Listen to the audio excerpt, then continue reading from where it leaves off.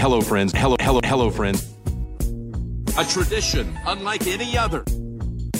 Oh, my goodness. In your life, have you seen anything like that? There it is! Adam Scott, a life changer. Mashed potato! Here it comes. And just before we get started, a word from our friends at Future Golf, the official golf club partner of the 19th Tee podcast. Future Golf is Australia's largest golfing community for younger players, providing access to some of Australia's very best courses. Your membership includes free rounds, over 90 discounted green fees Australia-wide, a free professional lesson, an ex-golf simulator session, and of course, the all-important Golf Australia handicap. The best part though? Definitely the price. With packages starting at just $24.95 per month, it is the very best value golf membership you'll find. Plus, listeners of this little podcast get a further 10% off with any Future Golf membership with the promo code the 19th Tee. That's THE19THTEE.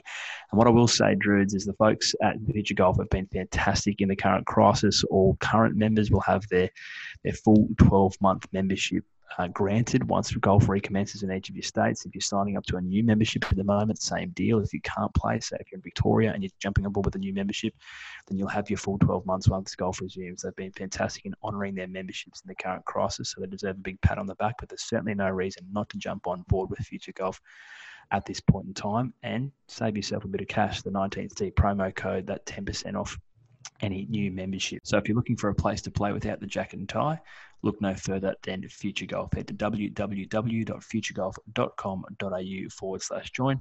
And don't forget to use the 19th Tee promo code for an extra 10% off. Future Golf, play your way. This is the 19th Tee podcast. Kieran Marsh and Nathan Drudy back with you for another week. Drew, it's still good to have your company. Yeah, as always, mate. Very excited to be here. And what an absolute pleasure to have our first program in partnership with the good folk at Sport FM.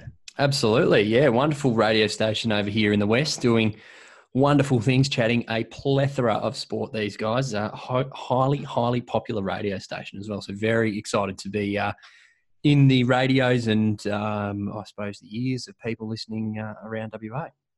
Yes, each of our new episodes each week will be broadcast on Sport FM Tuesday nights from 8 to 9 p.m. So if you want a double dose, obviously make sure you continue to download and subscribe and rate if you feel so inclined. But if you want a double dose, 8 to 9 p.m. Tuesday evenings, 91.3 Sport FM. So it's great to be on board with the team at Sport FM and great to be in the ears of some new listeners who are having their first experience of the 19th Tee. For those people, Druids, who may be hearing us for the first time but haven't seen us on social media, tell them where they can find us. Yeah, get around it on the 19th Tee podcast, Facebook, Twitter, Instagram, all the three majors, the three big ones, as they like to say. We've got the bracket contest at the moment, KM, which is about to kick off into the quarterfinals and an enticing matchup. So we'll get our punters having a vote as to whether Royal Melbourne or Augusta National goes through. And then on the other side, it's Royal Port Rush against the old course. And as much as I love Royal Port Rush, I think that might be the end of that course there. I think the old course has got that one in the bank. So get on board, get involved. Yes, for those listening for the first time, the bracket we speak of is we took the top 16 courses from the top 100 courses around the world, randomly generated them to a bracket and pitted them off against each other. We are down to the final few. We've got a fairly good idea who's going to face off against each other in the final. But stranger things have happened now. If they head to our Instagram page at the 19th Tee podcast, they'll also see you shin deep in water across the weekend, mate, making a terrible game management decision. Yeah, look, it was. I was even par through 7 holes. I'd never been in that sort of situation before, mate. So, to be fair, I was unfamiliar territory, but still managed to go around in 79, first time breaking 80 km. So, humble little brag. It'll be back to the 90s this week. So, all good. Very impressive given, I believe, a trip bogey start, was it? It was the first couple of holes were all right. I had a triple on a par 3 on the back nine, which really and of course you tripped to the pond. So all things considered to break 80, I was very, very impressed and somewhat proud. Mate. So good Thank for you, you, mate. Now, who's that guest? Bugger us. Who's the guest? Well, Drews, we're starting something a little bit different this week. We're going to do a series of interviews. We won't say weekly. We won't even put a time frame on it, but we're going to start to talk to some athletes outside of the golfing realm who love their golf. They might be cricketers, they might be footballers, they might be from all different walks of the sporting life. But golf is a hobby. For some, it's a lot more intense than a hobby. Golf tends to be the I suppose, the salvation for many of these athletes to, find a bit of headspace away from the noise and get some time to themselves during the week. So we're really looking forward to having a chat with these athletes from other walks of life about their love of golf. And Drudes, I think it's fair to say our first guest in this series certainly doesn't disappoint. So without any further ado, we're going to string out the suspense a little bit further. Really looking forward to this one, Drudes. Our first guest in our series talking to athletes who love their golf. Cool, Drudes. So our guest this week is one of the most prolific T20 cricketers in the world. Probably not a sport you'd expect us to lead off with on the 19th tee, but obviously quite a decorated career for this man, having played over 180 games in his international T20 career. He's also represented his country over 20 times, more than 5,000 runs in the format of the game with a whopping 296. Not only has he represented his country, here's a laundry list of the teams that he's represented around the world. Catch a load of this, Drudes. He has turned out for the Deccan Chargers, the Edmonton Royals, the Guyana Amazon Warriors, the Hung Hom Jaguars, the Jamaican Talawars, the Kundaruta Warriors, the Calcutta Knight Riders, the Lahore Kalandars, the Maratha Arabians, the Trinbago Knight Riders, and the criminally underrated Winnipeg Hawks. He's also, of course, the cult hero and captain of the Brisbane Heat, and part of a select group of cricketers who also have quite an affinity for the other white ball, which we tend to talk about a lot more often on this podcast. I speak, of course, of Chris Lynn, who joins us. Lenny, welcome to the 19th Tee podcast. Thank you, lads. A bit refreshing with those stats. I didn't know I played 180 games. I think it's nearly time to hang them up. No, it's not, mate. No, it's not. More time. Absolute pleasure, guys. Yeah, plenty more time for golf, actually. Well, let's start with a question without notice. We're currently playing as a 3-ball, Lynny, and I don't think any of us, and I'm sure you won't mind me saying, are up to PGA Tour standard, which is the only place they play 3 balls. So if we had to put you on notice to invite a fourth, who would be your playing partner? Currently, it'd have to be Michael Jordan. Watching the current Netflix series. Obviously, he loves his golf as well. I'm not sure I could keep up with his betting on the golf course, but you don't mind if I don't. But to have someone of that caliber on the course would be just unbelievable. And I can only imagine. Obviously, we've seen some stories come out on the Netflix series, but I'm sure it'd have a lot of under the table stories, which would just be unbelievable. Tell us how your connection to golf started. Was it something that you picked up from a young age, or is it more of a hobby that's developed later in life? Yeah, probably a hobby that's developed later. I used to go through phases with golf where I just obviously love it and then just play it four times a week for a month and then just hate the game for 6 months.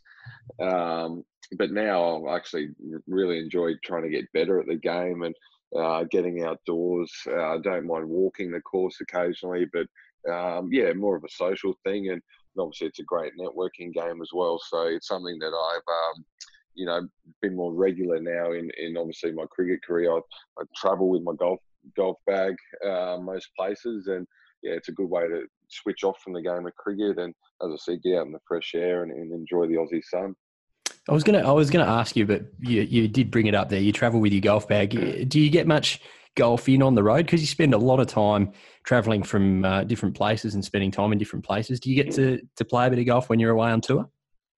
In Australia, it's a little bit harder because the schedules, are quite busy. But I actually find I've played a fair bit in the last couple of years of IPL. Obviously, a lot of downtime, a lot of hotel room time. So you try and, obviously playing golf speed things up, throughout those 6 weeks. But I do get a fair bit in. Obviously, a bit disappointed with the new 100 competition being cancelled during last week. Sorry, so I would have loved to play obviously some awesome courses over in England. So that would have been nice. But the Caribbean's got some fantastic courses. Just recently come back from Pakistan, and I reckon that's one of the best golf courses I've played in Lahore. So that's something I'm looking forward to next time we get over to Pakistan. But in Australia is quite tough. Down Victoria, we actually used to set up our training around golf. So we'd see what tee times we'd get first, and then we'd make up training after that. Probably explain why we finished last a couple of times. The unfortunate thing about cricket, though, Lenny, is that you're not spending a lot of time in Scotland and Ireland and Wales and sort of some of the great links courses of the world, mate. So you get to see plenty of, I suppose, the on-land courses, but there's not too many that you get to really experience that links. Like, we might have to get onto the ICC to start scheduling a few more World Cups and whatnot in Ireland and Scotland, so you can really test the waters. Yeah, well, I played. I had a tournament in Canada, and I was meant to go straight to those countries for another tournament. It got cancelled, so I was absolutely filthy. I was meant to play for another team called the Edinburgh Rocks. So that would have been, that was basically a golf trip with a bit of cricket getting in the way. So hopefully that tournament gets up and running and they pull their finger out for next year. Lynny, you're playing some of the, let's face it, some of the loudest and largest arenas in the world, particularly around the IPL. I imagine it's probably a 6 to 8 week period where you rarely hear yourself think. So talk to us about the attraction of the silence of the golf course. Oh, it's just your own time, it's your own space, isn't it? And it's something that I suppose we don't really get too much of these days, especially in the world of social media and mobile phones.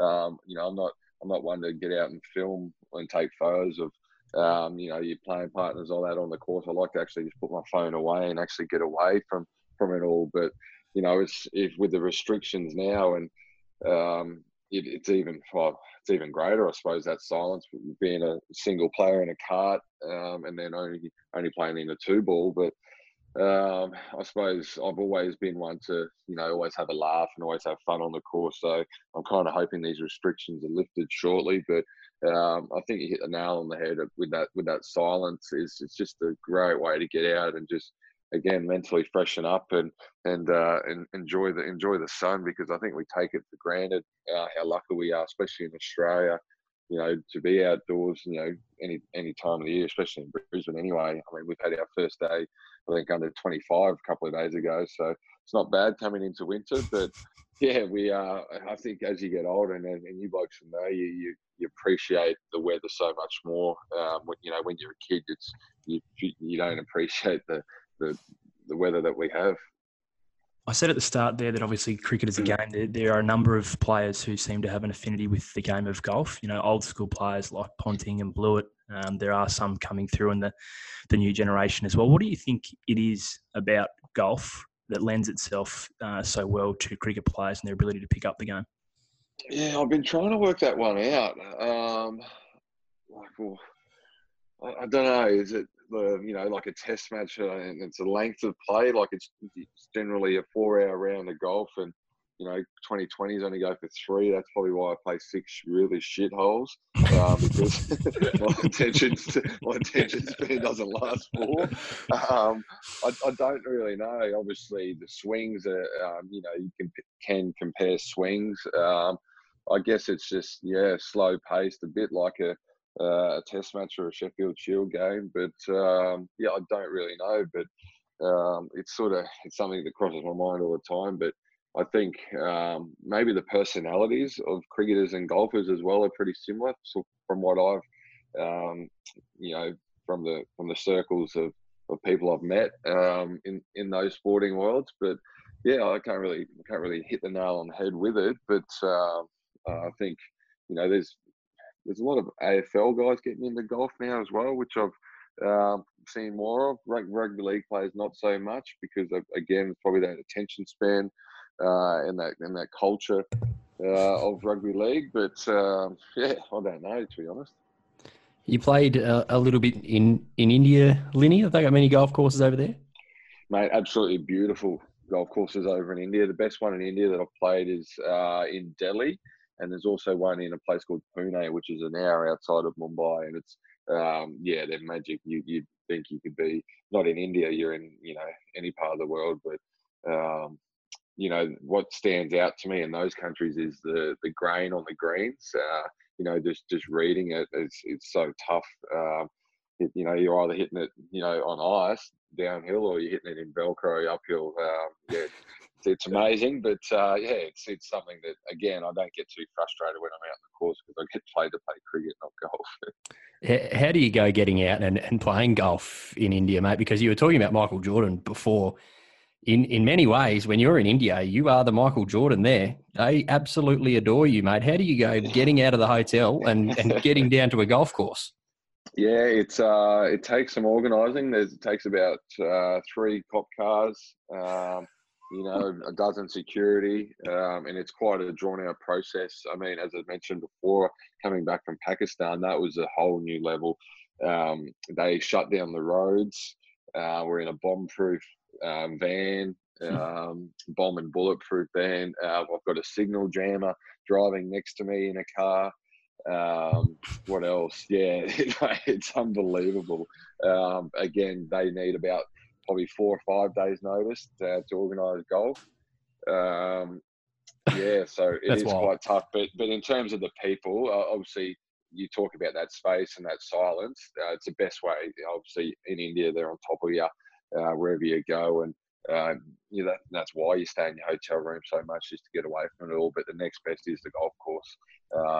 But yeah, again, some beautiful courses, and I think when you're in those types of countries, you can easily get angry, about how slow things are. But I found over the years that if you learn to be patient and embrace the culture, time just flies then. Now, Lynny, your social media pages, specifically your Instagram and your Facebook, have proven to be a treasure trove for questions, ironically, surrounding your golf. I want to take you back to the 16th of August, 2019, and talk you through a 3-day period from the 16th through to the 18th of August. The photo on the 16th of August is you, what looks like a corporate box at Lord's, day 2 of the test match there, not bad. You're sitting with a couple of other Australian athletes who play rugby over in the UK, and what looks like either your uncle, potentially your older long-lost brother in that photo. We skip ahead to the 17th of August, the day after. Obviously not much to do in London, big world city. So we've jumped on a private jet. Looks pretty something like out of Entourage. Again, it's you and the doppelganger. Maybe you fast forward that 50-year app challenge on the private jet. And then on the 18th of August, we have a photo on a tee box at Sage Valley Country Club. Now, for the benefit of our listeners, Sage Valley Country Club is in South Carolina. In fact, it's only about 27 kilometres over the Savannah River and over the border from Georgia from Augusta National, and widely ranked in the top 100 courses in America. I suppose I just want you to walk me through that whole experience. Well, I think you missed the part. The day before, I actually hit the winning runs in the Super Over to win the Canada Premier League tournament. Of course, the most important part. My apologies. So, flew straight from Canada, where Stewie Giles, a good mate of mine, does great things in the world with cancer care. Decided, look, why don't you come over and be a part of his scholarship foundation dinner? And because we made the final, I missed that. So a couple of days later, they were going to Lord's in a box, and ran into it. Also invited a couple of rugby mates, Chibber Hansen and Luke Morahan, as you know. And it was a great couple of days there. Very, how do I put it? The water levels were quite high after 2 days. An audacious few days. Yes. And then jumped on a jet, courtesy of Stewie, and ended up in Sage Valley, where he is a member of, and I believe the Hawthorn Hawks boys go every year. And Stewie looks after him every year over in Sage, and we put up in a little cottage there. Well, when I say little, it's bigger than my house at home. Just the 2 of us, which is big. And, mate, Sage Valley is the #1 golf course that I've played ever. It's, as you mentioned, just down the road from Augusta. I can't remember the owner's name, but he was actually rejected. Yeah, I was gonna say, the benefit of our listeners, I think it's Weldon Wyatt. He's a property developer who was, you say, rejected from Augusta National, and so was given 500 acres across the border into South Carolina, bought an extra 1,000, and told Tom Fazio to build him an Augusta National. And it's from, you might be able to confirm a few things, but from what I've read, the caddies all wear white jumpsuits, the members all wear green jackets. Like, it's actually a little eerie how much he's copied Augusta National.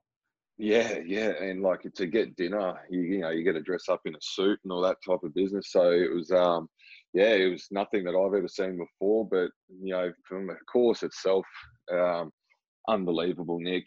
I suppose the weather was, I could probably compare it to Brisbane. Quite humid. very steamy.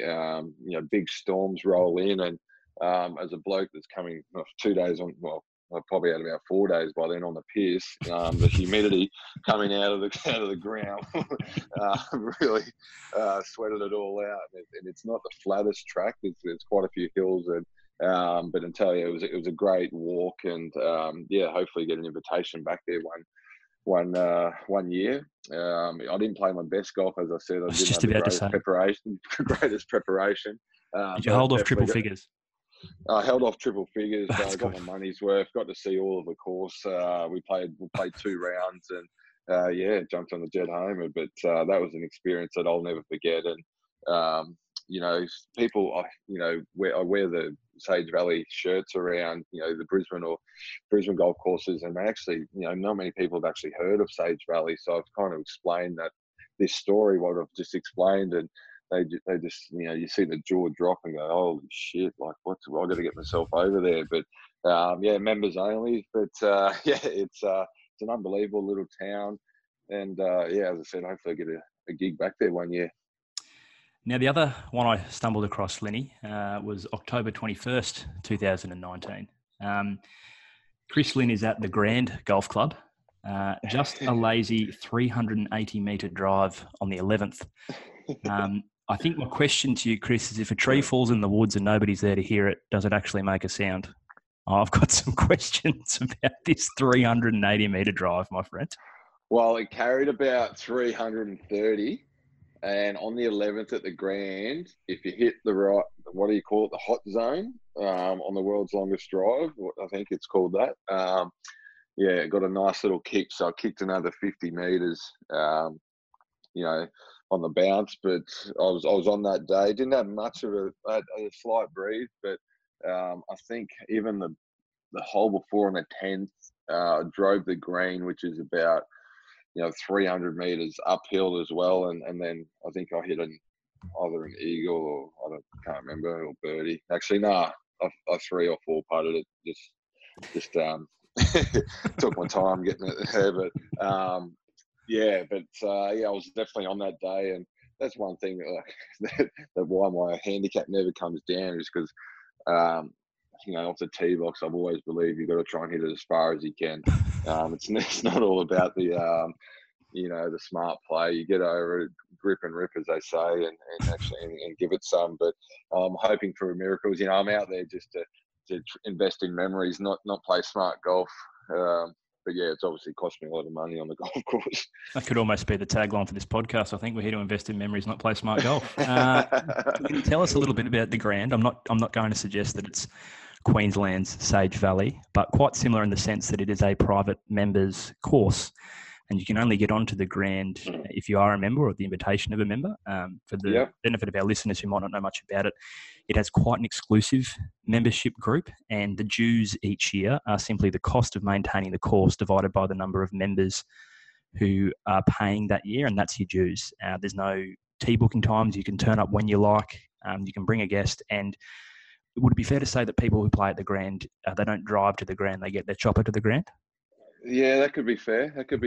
And as you mentioned, the fees obviously vary. We've got a playing group down there.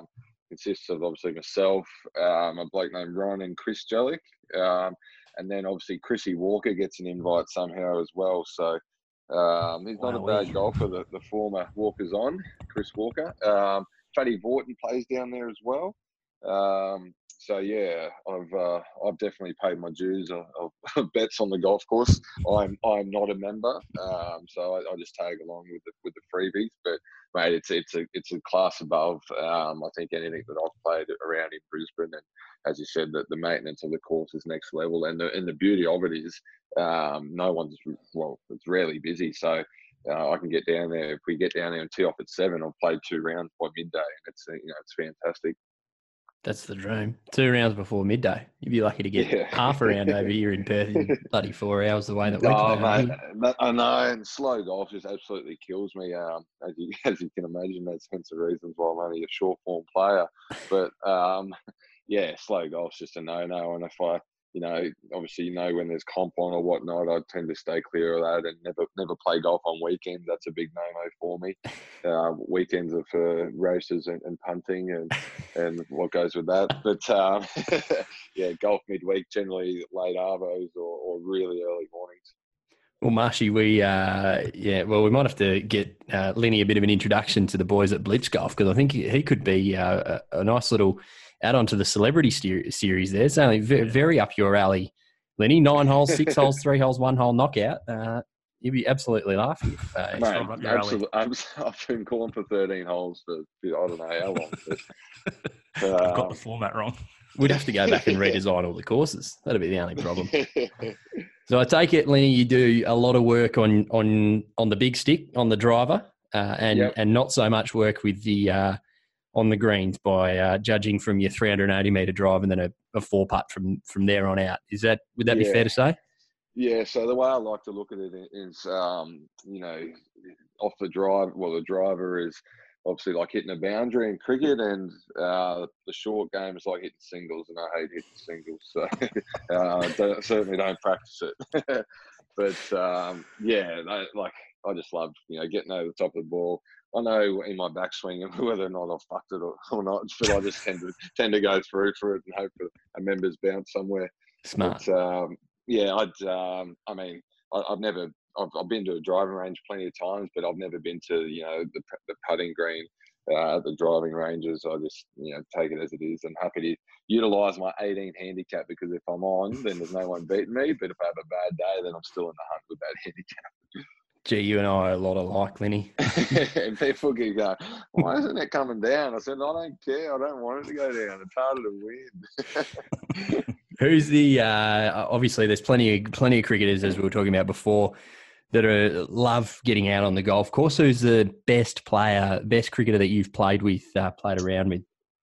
That I've played with, probably Jacques Callis. Yeah, right. Over in the IPL, yeah, absolute genius. I've played behind Ricky Ponting before, and watching him tee off, and just the skill work. Whether they want to draw it, fade it, it's just unbelievable to see, and just see the Masters go to work. Played a little bit with James Hopes. Mm-hmm. Obviously being a Brisbane boy, and he's a talented golfer. I think he might play off scratch as well. And then who else? Matty Renshaw's actually not too bad as a youngster. I think puts a lot of effort in. Just currently build a putting green in his backyard, synthetic putting green. Obviously dedicated to the cause. But yeah, I'd have to say Jacques Callis has got most of them. Beaten. Very articulate with his game. What about Abraham Benjamin de Villiers? We've seen a lot of videos come out of his time in isolation in his backyard, and I imagine, for starters, I imagine you almost probably had to tuck it under your belt when he committed to the Brisbane Heat earlier in the year, and I don't blame you, because girls want to be with him, men want to be him. Some men want to be with him, but he strikes me as quite he's documented as a multi-talented sportsman. And golf seems to be something that he just likes to do to relax. So I imagine he's fairly handy. Yeah, he's. I think he plays off about maybe 4 or 5. But what he was saying, I think the handicap system is slightly different from in South Africa. But when we did play, we only got to play one game in during the season for the Heat this year, and believe it or not, again we were a little bit dusty. So I didn't think I saw the best of him. But what I did see is he doesn't even use a tee for his driver. What? So, DOD, driver off the deck. What a flex. Just imagine rocking up and playing with AB de Villiers, and he's just going, hey, Lynny, just check this one out. I'm just going to whack this off the deck if you don't mind. I was like, I seen him just dig the heel in, just a little bump, and it puts it down. It goes, bam. I was like, fucking hell. Are you serious? So what do I try and do on the next par 5? Go driver and then driver again off the deck. How did that come out? It's actually in my game now. As long as the ball's sitting okay, then I'm happy to use it. I was blown away. But again, just goes to show how skillful the bloke is. As you mentioned, multi-talented, but just doesn't lack well, he's a very well-mannered person, but doesn't lack confidence with any skill that No. he's thrown.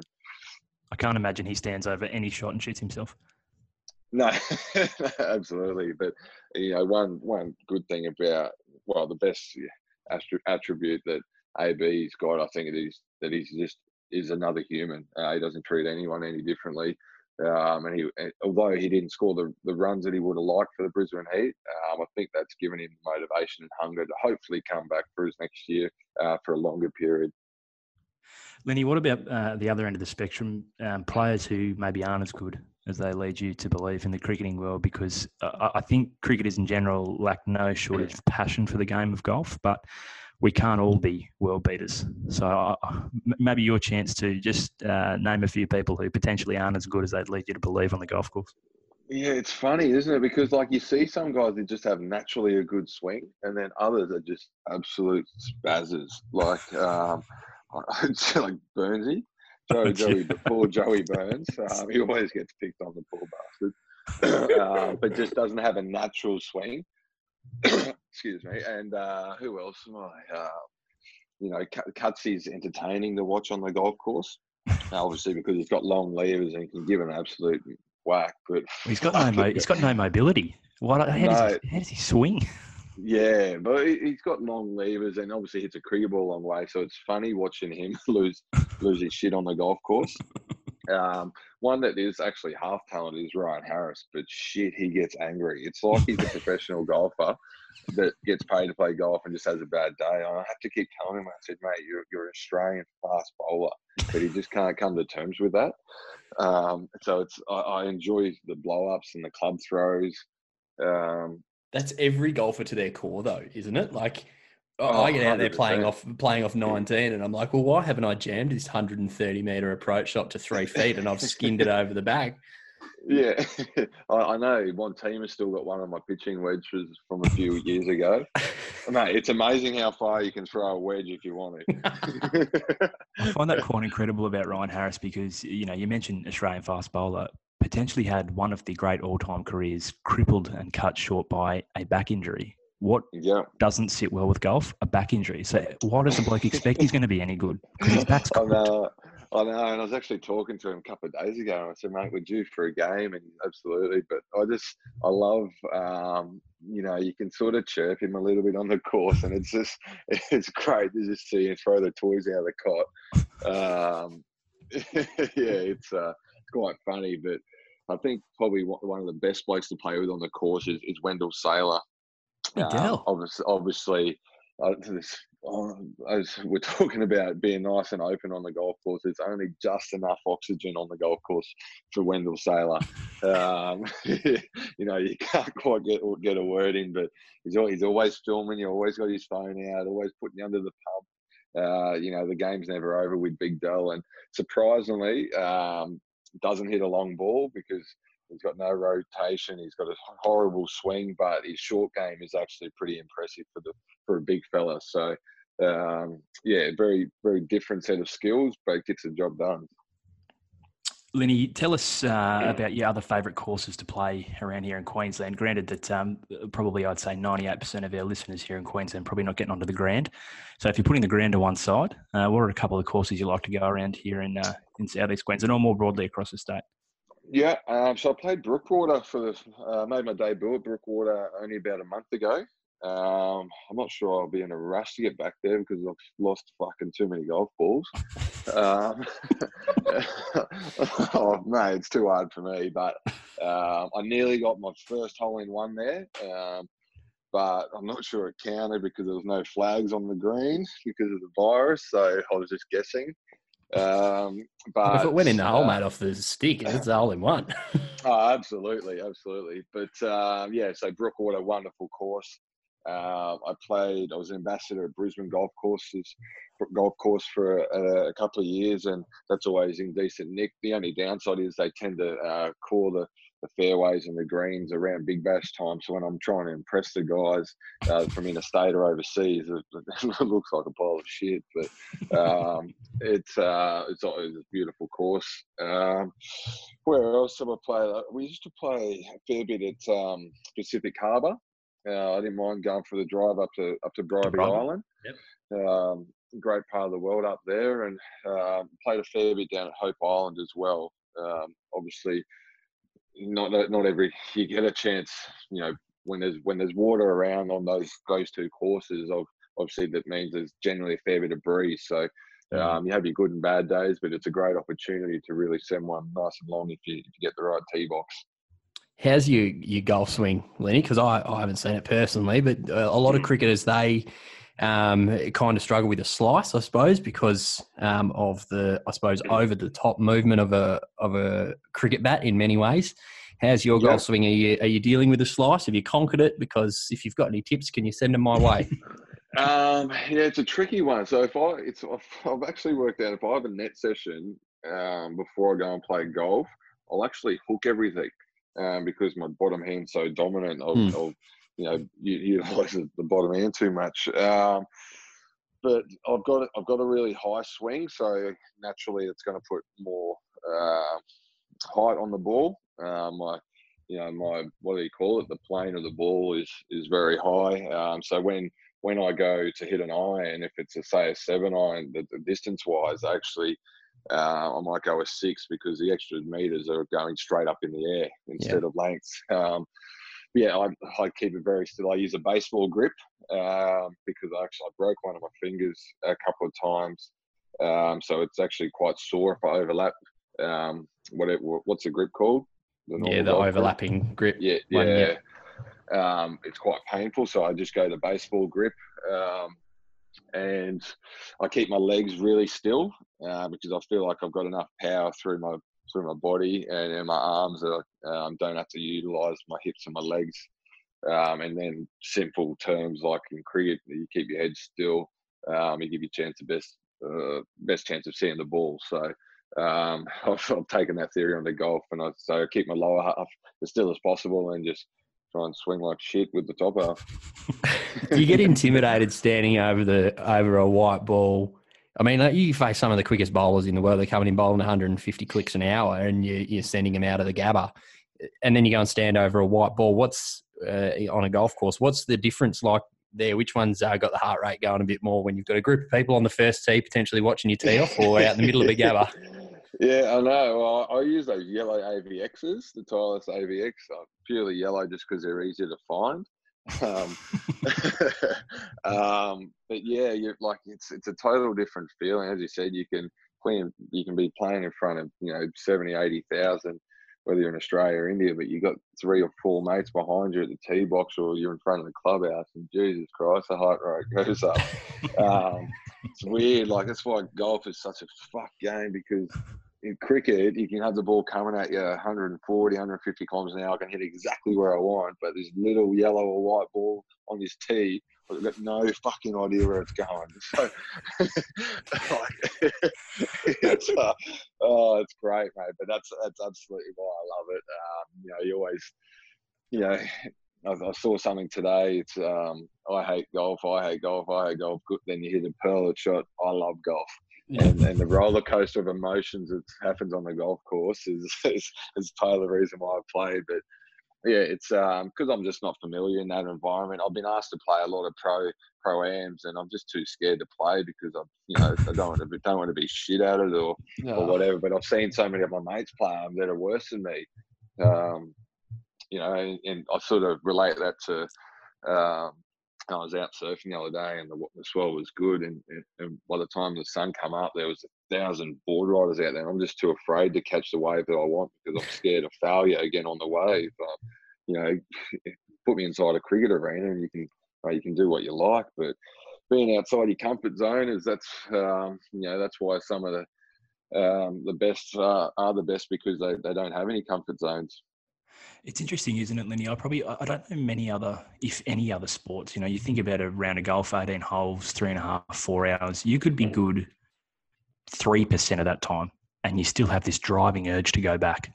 That's pretty weird when you think about it. It's a horrible feeling. And then I ask myself, why the hell do I play this game? It's not cheap as well when you add up the amount of balls I lose. You want a nice set of sticks, the green fees. And then obviously you're having a punt on the course, which makes it more enjoyable. And obviously when I'm playing a bad round, you double up the last couple of holes. But it's I guess that's why there's so many downfalls. That's why it's such a good game.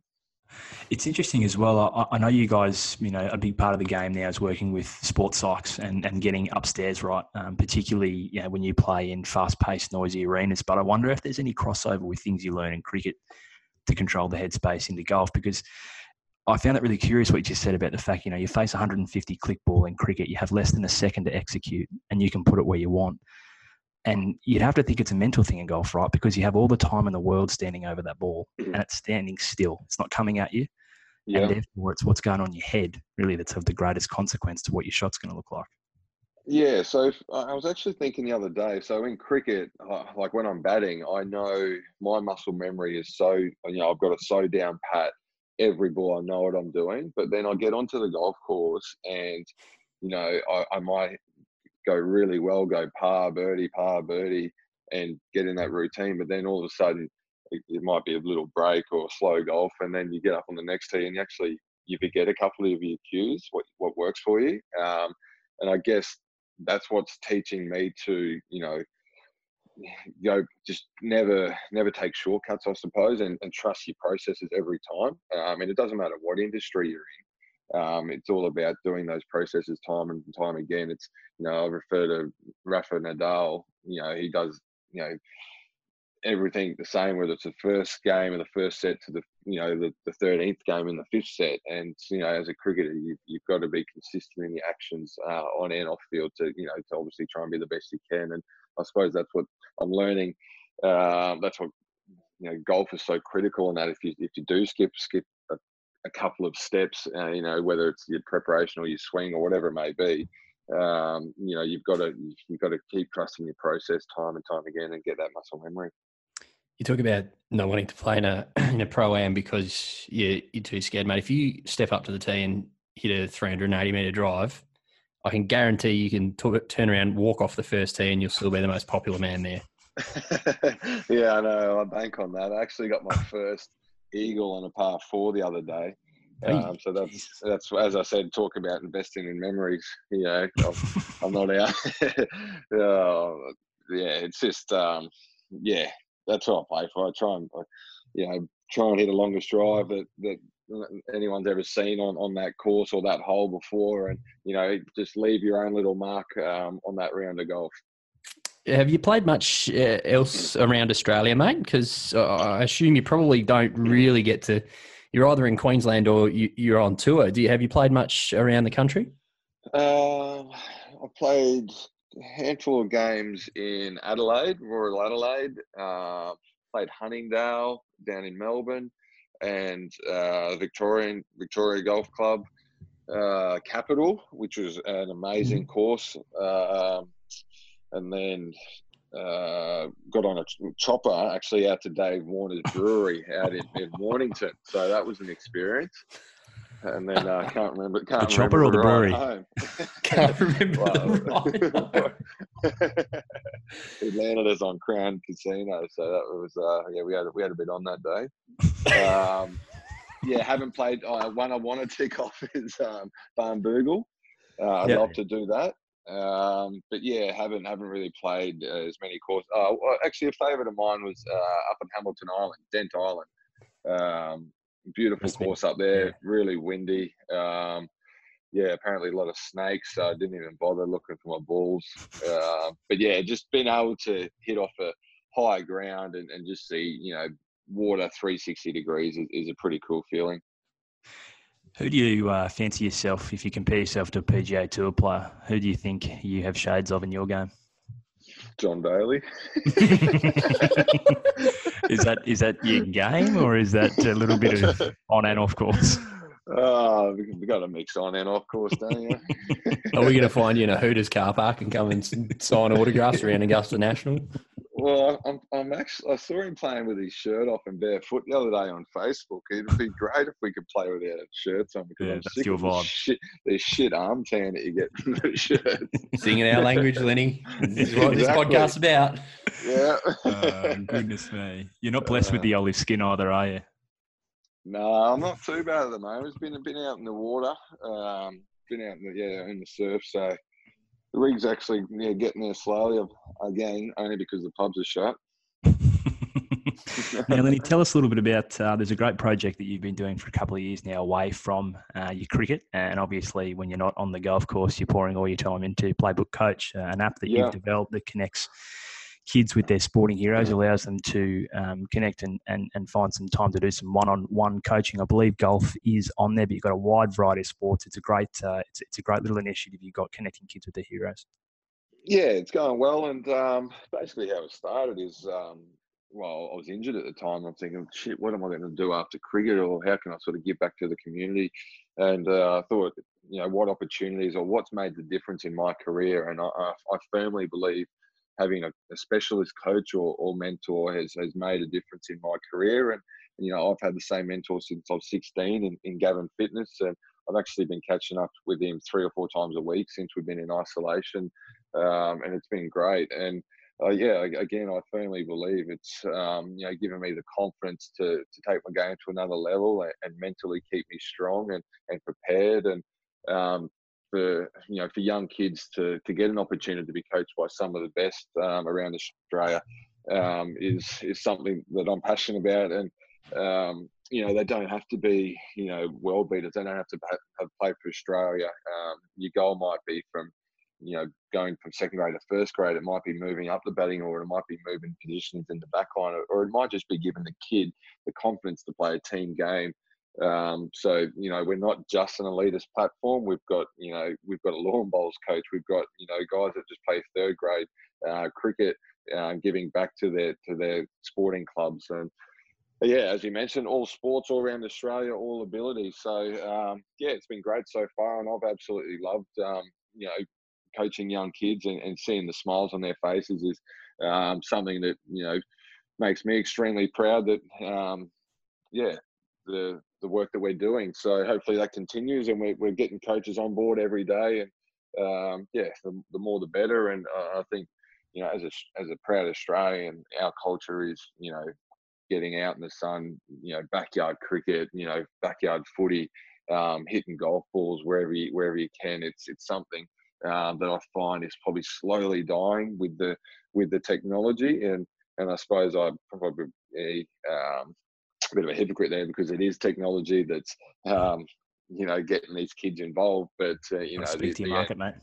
The end piece is getting the kids out in the sun, away from the iPads, and keeping that proud Australian sporting culture alive.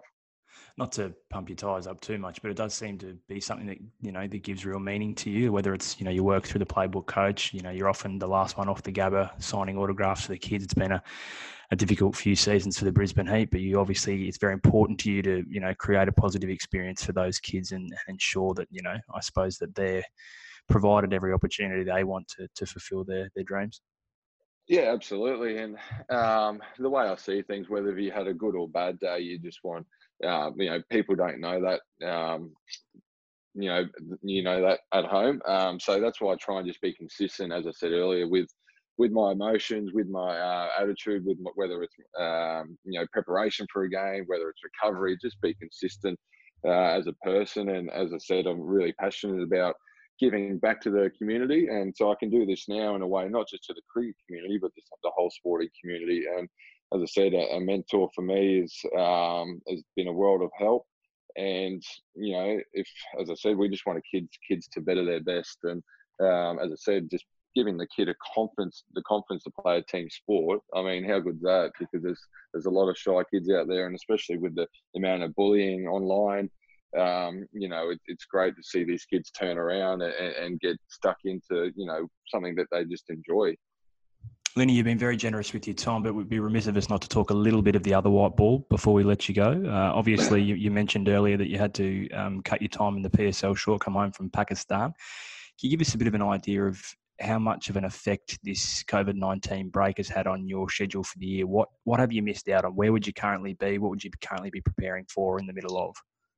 Yeah, so I had an email, I think, a couple of days ago. So the new 100-ball tournament has just been cancelled in England, which is obviously a bit disappointing, but it is what it is. I believe the Caribbean tournament will be cancelled later in the year, and I think I won't be a part of it, but the World Cup will be very, very slim chances to go ahead in October. So I had a link up with the Mumbai Indians owners the other day, and they're still hopeful that the IPL will go ahead. Obviously, if the World Cup is cancelled, I think the IPL will go ahead around that period or slightly later.